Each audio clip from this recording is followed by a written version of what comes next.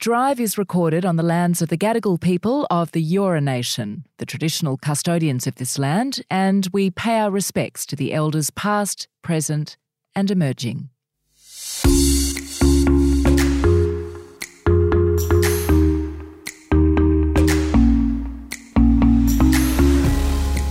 Hello, I'm Georgie Gardner and welcome to Drive, a Future Women podcast about women on their way. This episode is brought to you by Uber Eats. Thousands of local restaurants available in under 30 minutes. Download the app today.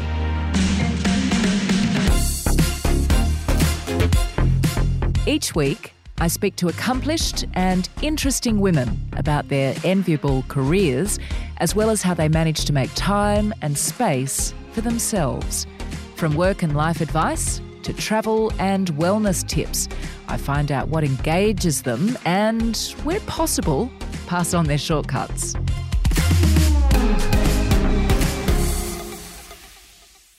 White privilege is a term we've heard frequently this year, amplified possibly in response to the death in the United States of George Floyd, which, as we well know, sparked global condemnation of systemic racism.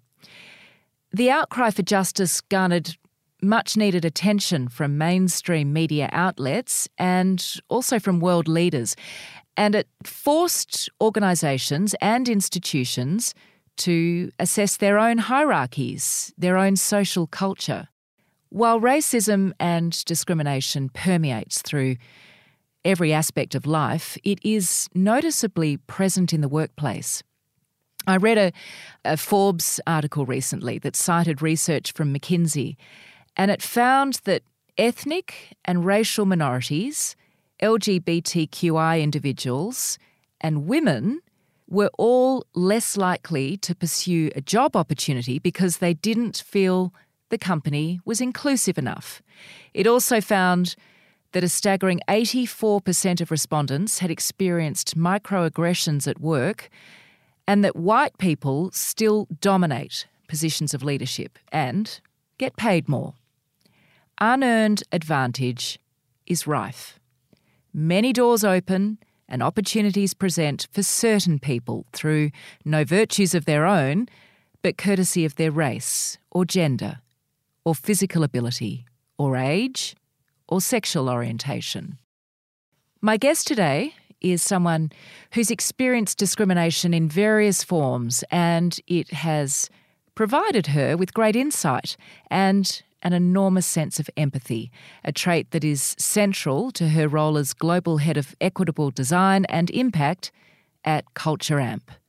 Aubrey Blanche, welcome to Drive. Thank you so much for having me. I'm excited to be here.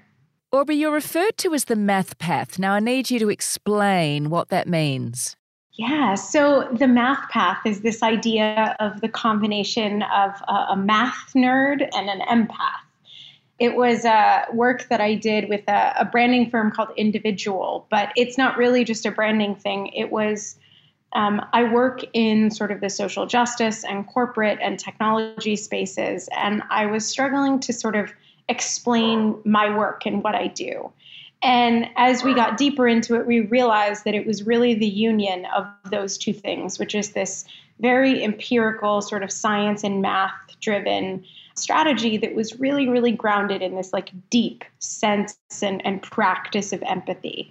So I joke that, yeah, I'm the math path and you know, what do? I do power math, which is sort of taking a mathematical and a science-based approach to designing systems that equitably distribute power. A lot of folks think of that as diversity and inclusion, and I'm trying to take that a little bit further. It's a really fascinating hybrid. I'm interested to know where the passion for people and caring originated from. If you asked my parents, they would tell you that I was just kind of always that way. So a story that my dad told me about myself that I did not remember, that I laugh at now because it feels so silly and on point.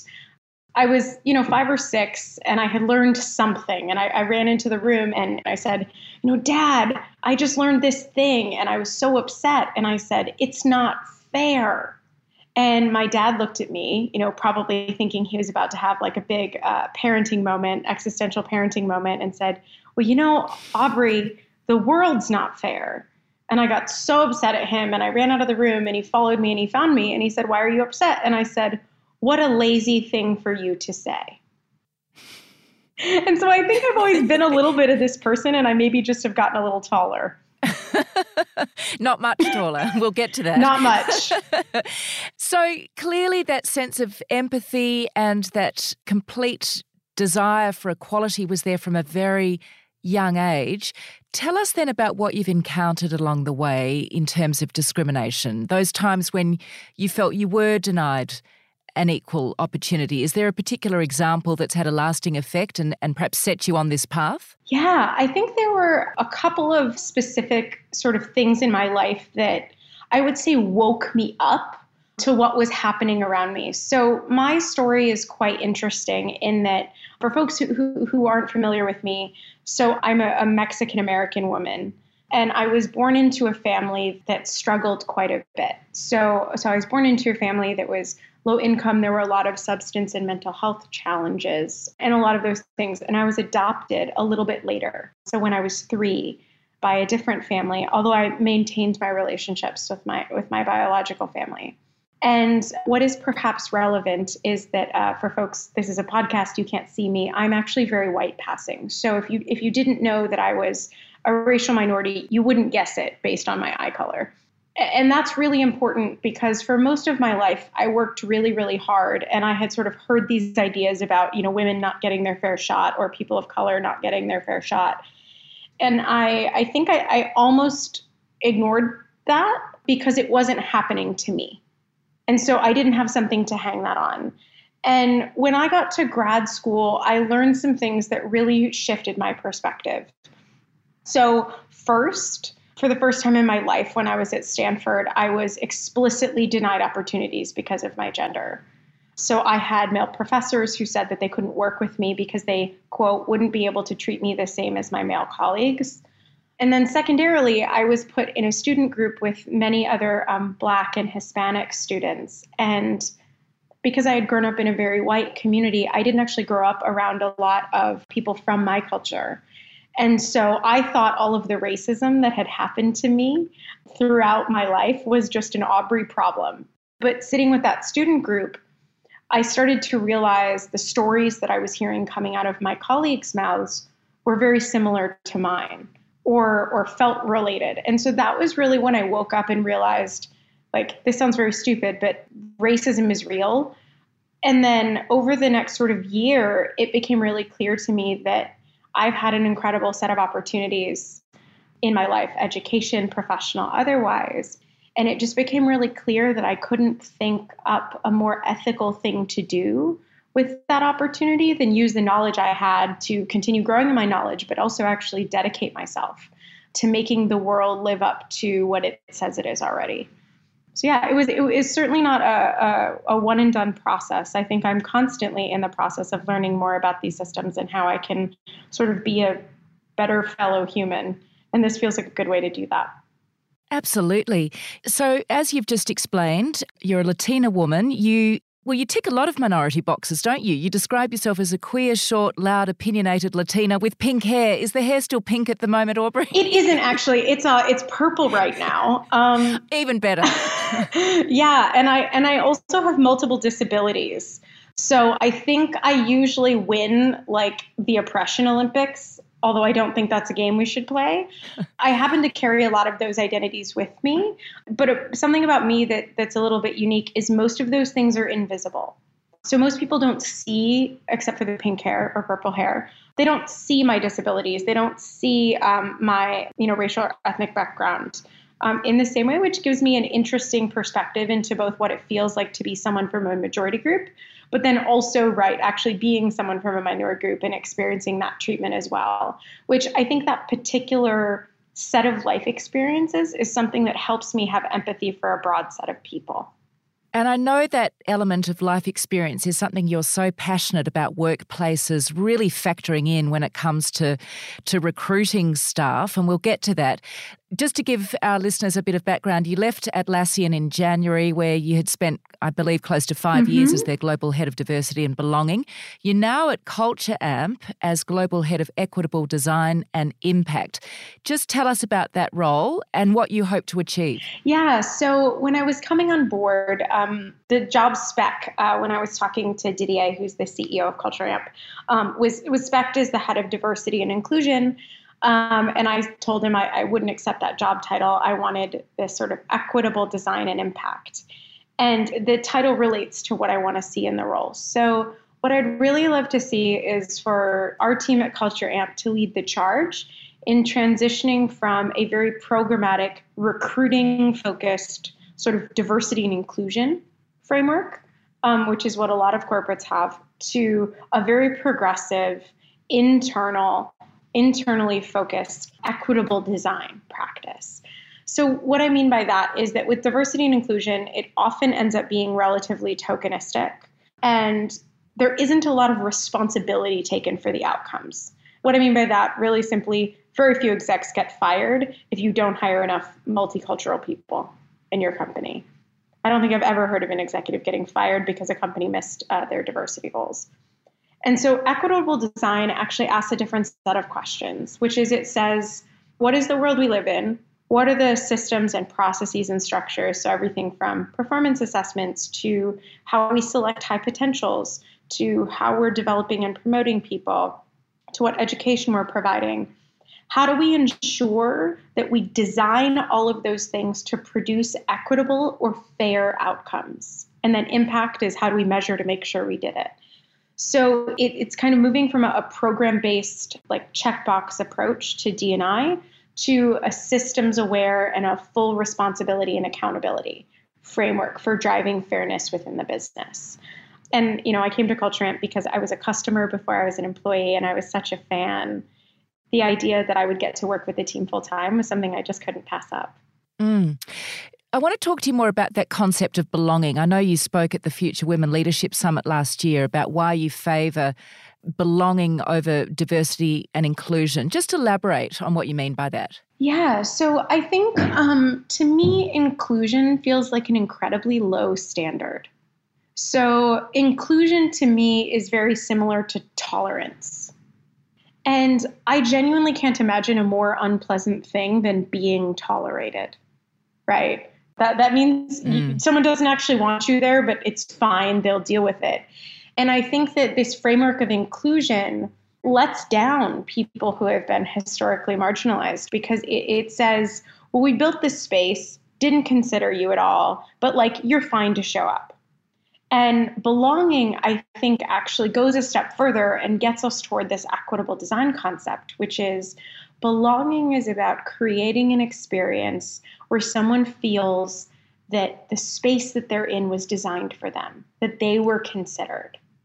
And so belonging is also, I think, a core human need. So we know that every human being has a fundamental desire and need to belong. And so I think that belonging is a higher standard and the right one for what we're trying to do, but it also has us ask a different set of questions. So instead of saying what do we need to do to get X type of people into this space? That's inclusion. Belonging is what do we need to do to make this type of person feel welcome here? You would rather be in the second place. Of course, and it makes enormous sense. I mean, apart from the benefit to individuals that comes with that sense of belonging and being part of an equitable workplace, what are the benefits for businesses? They're bound to be aplenty. Yeah, so honestly, the number one benefit to business is that you get a more highly skilled workforce. So what we know is that when you tend to see a lack of diversity or an imbalance in a workforce, it's a really good signal that you're not actually rewarding the most talented people. You're rewarding folks based on things like demographics rather than potential and impact and skills. And that's not always conscious, but that tends to be what happens. So I think there's first you just get a higher quality talent pool when you're actually able to effectively support a broad set of people. I think on the other side, what you'll see is that when you create that culture of belonging where people who are different from each other come together, teams tend to identify more problems and come up with better solutions. you tend to see greater engagement, greater retention, and then there's lots and lots of correlational research on the fact that firms that do this well make more money. What does it take for companies to create a true sense of equity? Because many industries, and of course the tech industry among them, seems to still be facing diversity fatigue. To be quite frank, I think that the step that most, I say companies, but the individuals that make up the companies need to take as the most critical first step is taking accountability for where you are. And what I mean by that is often when you hear folks talk about diversity fatigue or the pipeline problem, they're like, well, we just don't know why Black people don't work here, or why women aren't in, senior leadership roles, or why people with disabilities aren't visible in our company. And I think that a lot of times what I see is a reticence for people to own that it was their actions that, our collective actions as a group that got us to the place we are today, which is a place from which we need to make progress. So I think that's one thing that I've seen the most successful companies actually really own, that we weren't taking action aligned with our intention right now. So when you ask why companies haven't made progress, I'll be totally honest. It's because most of the time the executive teams at those companies don't actually want to make progress, but they do want to mind their public image. So they'll put out statements that they care, but then you'll notice that they don't have properly resourced diversity and inclusion experts internally. There's no metrics or accountability. And so I think that's where you see the biggest difference between companies who make progress and those who don't, is companies that make progress properly resource this work and have accountability at the right levels of the company. I know you're an advocate also for perhaps small everyday changes that are more realistic as opposed to big pledges about diversity. A tactic for managers, for example, might be a no interruption policy during meetings. Absolutely. So I'll be totally honest that I don't think pledges do anything, and I would be totally fine if I didn't see any more ever again. Because they just don't work. They don't work. Because they don't change the incentives of the company, of executives, of middle managers, of frontline employees. And so really what I talk about is sort of giving everyone a job to create fairness, that it's aligned with the responsibilities they already have. So you had such a great example of, we know that underrepresented people tend to be interrupted or not, get the space that they deserve in meetings. So, you as a manager, you can't necessarily, solve racism on your own, but you can implement a no interruptions rule in your meeting, which can help underrepresented people get their voices heard. You can make sure that you send out an agenda ahead of time so that introverts or folks who come from cultures where interruptions or sort of, butting in is not considered appropriate, you give people time to collect their thoughts so that everyone can fully participate. As a hiring manager, you are able to answer questions for candidates about what you've done to promote diversity, right? So everyone can have a different role. For a recruiter, it might be that they spend extra effort to source underrepresented candidates. For an executive, they allocate budget for diversity inclusion activities. They insist on pay equity audits within their organization. So it's not that everyone does everything, but each person has a particular role in moving and evolving a company towards being more equitable and fair. We're going to take a quick break now, and we'll be right back after this message from our partner, Uber Eats. Uber Eats is the perfect companion for Aussies on the go. There for you at home, at work or on holidays.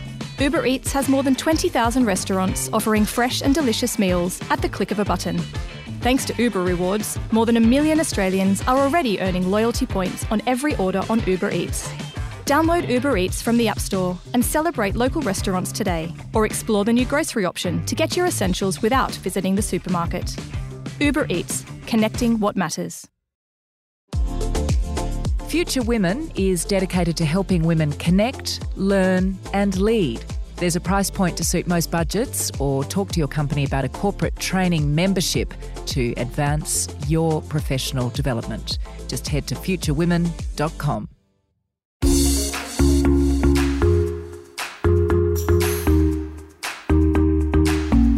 Welcome back to Drive, where my guest today is Aubrey Blanche. Future Women's all about advancing women and to get them into leadership positions. I know you're familiar with it. What do you think is the major block preventing women getting to the top? Is it men refusing to give up power? I mean, that's definitely a part of it. What I tend to see, and I appreciate, is there's so much good intention by men to say we want to support women. But I think, my question that I offer to anyone who wants to position themselves as an ally to any group who's been denied fair opportunity is, and what have you done in service of that mission? Who have you put in a leadership role instead of yourself? When we talk about gender, I think that there's a couple of things. So what tends to hold white women back is men who either consciously or unconsciously are keeping them back. But I think it's also really important to talk about the ways that many women are held back by other women. So what you see in the tech industry is that in Silicon Valley, I have good data for this. They show that, we've been talking about diversity and inclusion on the West Coast for the latest sort of push is about 6 years old now. And what we see is that almost all of the progress that's been advanced has gone to white women, while Black women have actually reduced their overall representation in the industry. And so if I say there was one thing that's holding women back, or women and people of other diverse genders, it's that we're focusing on women as a group and not considering that there are many women within that group who actually need additional support. And so the solution is actually really easy, which is Black women to the front of the line first. So when we think about women, how do we design, and this is something we use at Culture Amp, it's a methodology I used at Atlassian, which is that we always consider intersectionally marginalized people as the design case. So how do we guarantee that if I design a system or a process or something for women of color or for Black women, it turns out that almost always much of what I designed also supports, for example, white women. Or if I do this for disabled women, it also supports non-disabled women. But when we focus on the big category and don't think about those edges, we tend to actually only advance the majority group within that. So I think what I would love to see, and I'm seeing some energy around this, which makes me super optimistic, and I'm grateful, to be doing this work in this time, is saying, what are we doing for those of us who are in this group who have some privilege? How do we share that? How do we actually make sure that we are all coming up together rather than it being sort of this staggered race where women of color are consistently and again left behind? And that's a big passion for me, obviously, as someone, I've had a lot of opportunity, but I very much feel like the anomaly. So women can and in fact need to be active allies to each other. Absolutely. And I think it comes down to if folks say, like, I don't know, how do I be an ally? Think about an aspect of your identity or experience in which you have an advantage or a privilege, and go figure out what knowledge or access you have that you can share with someone who lacks it. But if you're not sure, start with race and ethnicity. It's one of the hardest sort of problems to solve in the DEI space, and I mean that from creating equitable outcomes.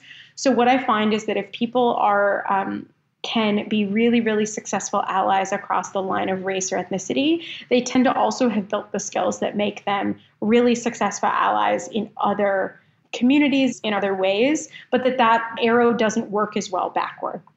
I love that. What does excellent leadership look like to you? Or maybe what does it feel like to you? On a personal level, the thing I love most about leadership, or how I feel when I think I'm doing a good job, is I will see something that exists in the world because I moved something out of the way for someone else. So as a leader, when I see someone who I'm leading or who I'm supporting that has brought something that only they would have created into the world, and I supported them in doing that, I think that's basically the most rewarding leadership moment. Is, you get to see people to stretch and grow and sort of get closer to their potential. And, then you just feel lucky that you live in a world where that's true. So that for me, but when I think about like, what does leadership really look like in 2020, I think that real leadership is courageous. It's willing to question the way things have been done before and to really take a deep ownership over the impact of your choices and your decisions as leaders, and really incorporating a deep understanding of ethics into that, which I think is something that in the business community hasn't been always emphasized in the way that I'd love. But a great leader does the right thing, has a deep philosophy on organizational justice, takes accountability for their organization and the impact of their actions, and then gets a lot of fulfillment out of watching other people thrive. I want to talk to you about the COVID pandemic because, as we know, it's presented a huge set of challenges for organisations such as yours. In the US, of course, you're also grappling with issues of police violence and racism that have garnered worldwide attention. It's certainly gained traction here in Australia. How is Culture Amp looking after employees in this time of upheaval, and how are you holding up? I bounce back and forth between deep gratitude that change is happening and absolute rage that white folks didn't notice how bad it was until last month, which feels like a pretty fair place to be emotionally. But thinking about Culture Amp, we went full distributed and remote like a lot of companies. And I think the fact that we were a global company, headquartered in Melbourne, but have presence in San Francisco, New York, and London, meant that we weathered that transition pretty well. But really, I think the biggest challenge for us and what many of our customers are seeing is it's not just about work from home, right? There was a tweet I saw that summed it up, which is you're not working from home. You are at home in a pandemic trying to get work done. Yeah, far more accurate. A lot of our employees, there's just a lot of environmental stress and anxiety and change that's real. And then for our Black employees, obviously, who are feeling the direct impact of the sudden, I don't want to say increase in police brutality, because quite frankly, that is the history of policing in America. But this energy and this pressure, but also you have to understand that even though there's potentially some great change that can come out of this, it's still incredibly traumatic for those communities to be seeing this. So what we're trying to do is support our employees as much as we can in terms of COVID. That's providing additional leave, offering resources and support on things like grieving and grief and resilience, additional support to managers. And then in terms of the ongoing protests against police brutality and racism, we put out some commitments. I would welcome folks to go check them out on our website, but we've really looked internal and said, what can Culture Amp do to, as an organization, really evolve ourselves to be an actively anti-racist organization. So we've launched an explicit mental health program for our Black employees to help support them during this time. We're launching white ally initiatives. We are updating our goals. So this was always a part of our equitable design framework. But we've launched a variety of initiatives and sort of made our plans for this year more aggressive. And so I think that the companies that ultimately win will do that is the phrase is never waste a crisis. And I think Culture Amp is saying, what can we do this year that really puts our cards on the table about being a culture first and sort of a people first organization. And the other thing we're doing a lot, which I feel obligated to mention, is we're listening to our employees and trying to take action based on what they're telling us. Caring is at the heart of all of this. It's the heart of your career space, that's for sure. Not just having a genuine care for others, but also needing to constantly, I guess, educate, enlighten people about racism and discrimination issues. You mentioned often feeling rather emotionally spent. How do you take time out so that you can recalibrate? Are you someone who can switch off fairly easily? I'm a big fan of yoga, meditation, all of those things to help us learn to have a healthier relationship with our emotions. And so, how do I unplug? I think any chief diversity officer that exists will tell you that you have to reorient a lot of your life in order to do this work sustainably, because it does take a lot of emotional energy. But for me, it's making sure that in addition to the dedication I put into my work, I'm taking care of myself first and foremost every day. So if you really want to know, I have a daily self-care 7-item checklist. I make sure that I drink enough water. I try to eat whole foods. I have 2 therapists, a very deep friends and family support network, and a lot of people that hold me accountable to my personal, sort of emotional and spiritual growth, which I think ultimately informs the work. So it's definitely a lot of effort caring for myself to do the work, but it's been in the last couple of years that I have truly internalized you have to put your mask on first. I want to get a few quick recommendations from you now, if I could. Yeah. When we can travel without restrictions, what is the next destination on your list? Oh, I mean, Melbourne. You have to say that. No, I don't even have to say it. I've only been there once, and the food was really good, and I'd like to eat more of it. I hear that the coffee's better in Melbourne than Sydney, but I don't think I'm supposed to say that. Oh, controversial. I know. I would honestly love to get to Melbourne just to get to know the city better, but also to go visit a bunch of my teammates who I feel so lucky to get to work for, who we've only met on Zoom. So that would be great. And frankly, just missing Australia. Oh, we will be welcoming you back with open arms, that's for sure. What about podcasts? Do you listen to them? And is there a particular one that's caught your interest recently? So I'm not a huge podcast person, and this is going to make me sound like this was planted, but the only podcast I listen to consistently is Culture First by Culture Amp. And that was true before I worked for Culture Amp. I just like to say, I think Damon, who does that, I think that the topics he covers are so brave, and what he gets out of the guests that he brings on is really unique in the management space, and honestly influenced my wanting to come to Culture Amp. So for leaders who really want to be forward-thinking and progressive and very human-centered, that podcast informs me every month. And so if you want to know what's influencing me, go check that out. Okay, we'll add that to the list. What about apps? Is there a particular app you couldn't live without? Oh, I couldn't live without, besides WhatsApp. I mean, I'm probably on Slack more than any other app. The other one that I always tell people is Signal. So a long time ago, I used to work in the realm of data privacy. And so I'm always really thoughtful about my sort of privacy footprint. And so Signal is a secure SMS app, even if I'm only talking about things as uninteresting as, a picnic. We're writing that down as you speak. Now, what about reading books? Do you gravitate towards fiction? Do you prefer nonfiction? Is there a book you've read recently that's left a lasting impression? Yes. So I am one of the most voracious readers I know. People who know this know that I consume books like oxygen. So my goal for this year was to read 120 books in 2020.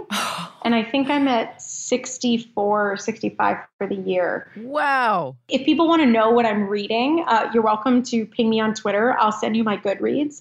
I actually keep a public list of everything I've read by year. Do you rate them? Sometimes I do. It's less about that. And what I find is that what I'm reading is a good map for where my brain is at any given point. So I tend to be a deep, deep nonfiction person, and I'm trying very hard to read more fiction and poetry. A book that I've read it many, many times, but Audre Lorde's The Master's Tools Will Never Dismantle the Master's House is one of those sort of core texts in sort of social justice and really informs the work I do. So if folks really want to do anti-racism and, DEI correctly, I would say go read that. It's not very long. The other books that I always want to recommend to folks is anything by Pema Chodron. So I'm a big adherent of hers. I appreciate her teachings, and I've found that they have made me a better person and therefore a better leader and therefore a better, chief diversity officer. But yes, genuinely, people can get in touch with me if they want my reading recommendations. I'm always very, very happy to give them. Just finally, Aubrey, I want to ask you when you're at your happiest. Oh, I actually, I guess I'm rejecting the premise. I actually don't seek to be happy. I seek to have joy. And they're slightly different in that I think that joy or well-being, this is very based on Martin Seligman's sort of positive psychology work. But I try really hard to have well-being and joy, which to me is a very steady state sort of gratitude for the space that you're in. I think happiness is a thing that's easy to chase, but is often very fleeting. And so for me, I really believe that I get the most fulfillment and joy out of making choices that are aligned with my values and being able to connect with people on a deep level and learn more about what makes them special and unique. And then taking that knowledge and sort of trying to build a world in which that uniqueness and sort of wondrousness about another person can be expressed. That was quite deep, but that was honest. So Well, I wish you endless well-being and joy. It's been an absolute delight to speak to you today. Thank you. Aubrey, thank you for joining me on Drive. Thank you so much for having me. I feel really honored to be included.